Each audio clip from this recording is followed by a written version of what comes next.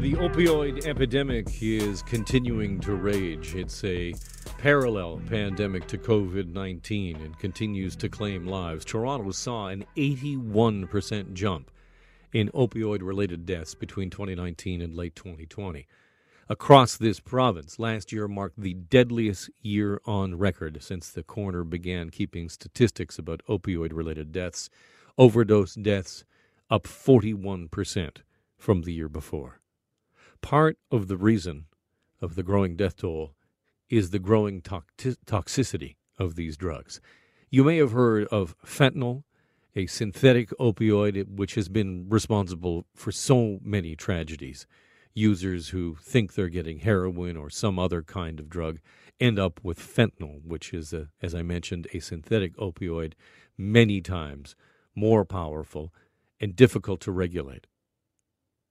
Well, now there is a new drug and new drugs more deadly than fentanyl showing up in the drug supply. The opioids have been identified by the Center on Drug Policy Evaluation, which is a Toronto-based research agency. And part of that agency is Daniel Werb, who works also at St. Michael's and joins me on the line. Welcome. Thanks for having me. What have we found in the street drug supply that is more deadly than fentanyl?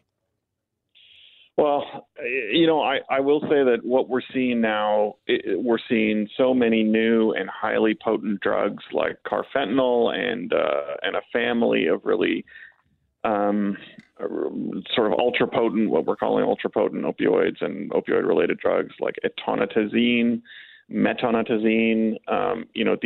These are drugs that most people wouldn't be able to pronounce. Most people have never heard of, but unfortunately, what we're seeing is just an increasing level of toxicity and adulteration in the drug market. And while these drugs are new, I would say that this trend towards higher potency is something that has been happening for over a century.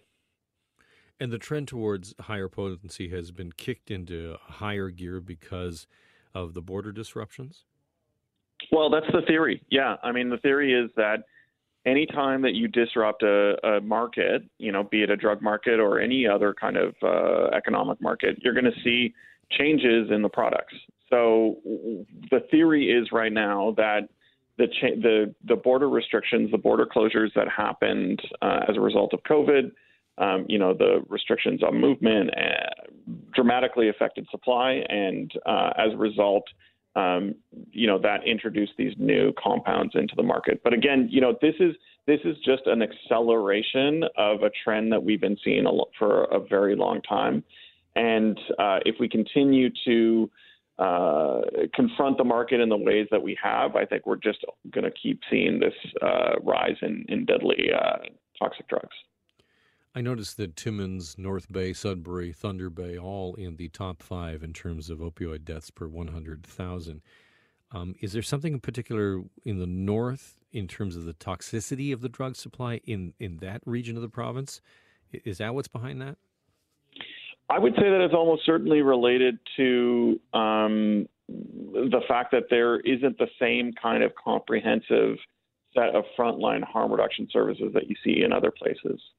So in Toronto, it's a big city, but there are more overdose deaths in Toronto than in any other city in Canada, and it's one of the top, unfortunately, among the top 2 or 3 across North America in terms of overall overdose deaths.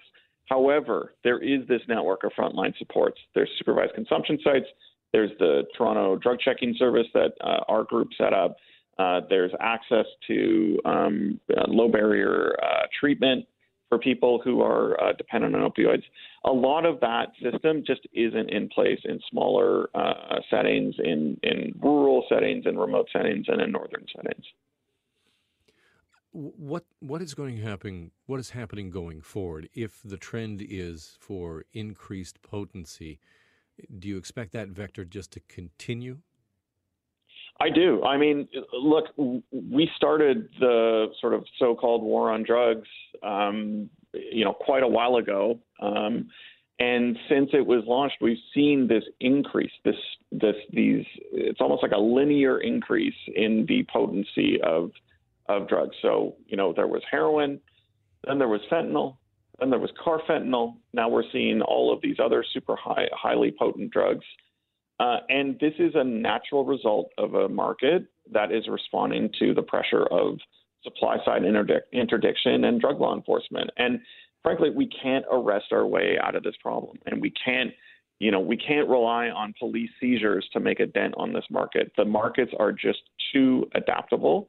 And so you started the segment by saying that fentanyl is hard to regulate. I would actually say, we haven't tried. And I think it's high time that we started to look creatively at solutions that do away with, just simply trying to seize drugs and thinking that's going to make a change to the market, and think about how we can really, think smart and smartly regulate these products.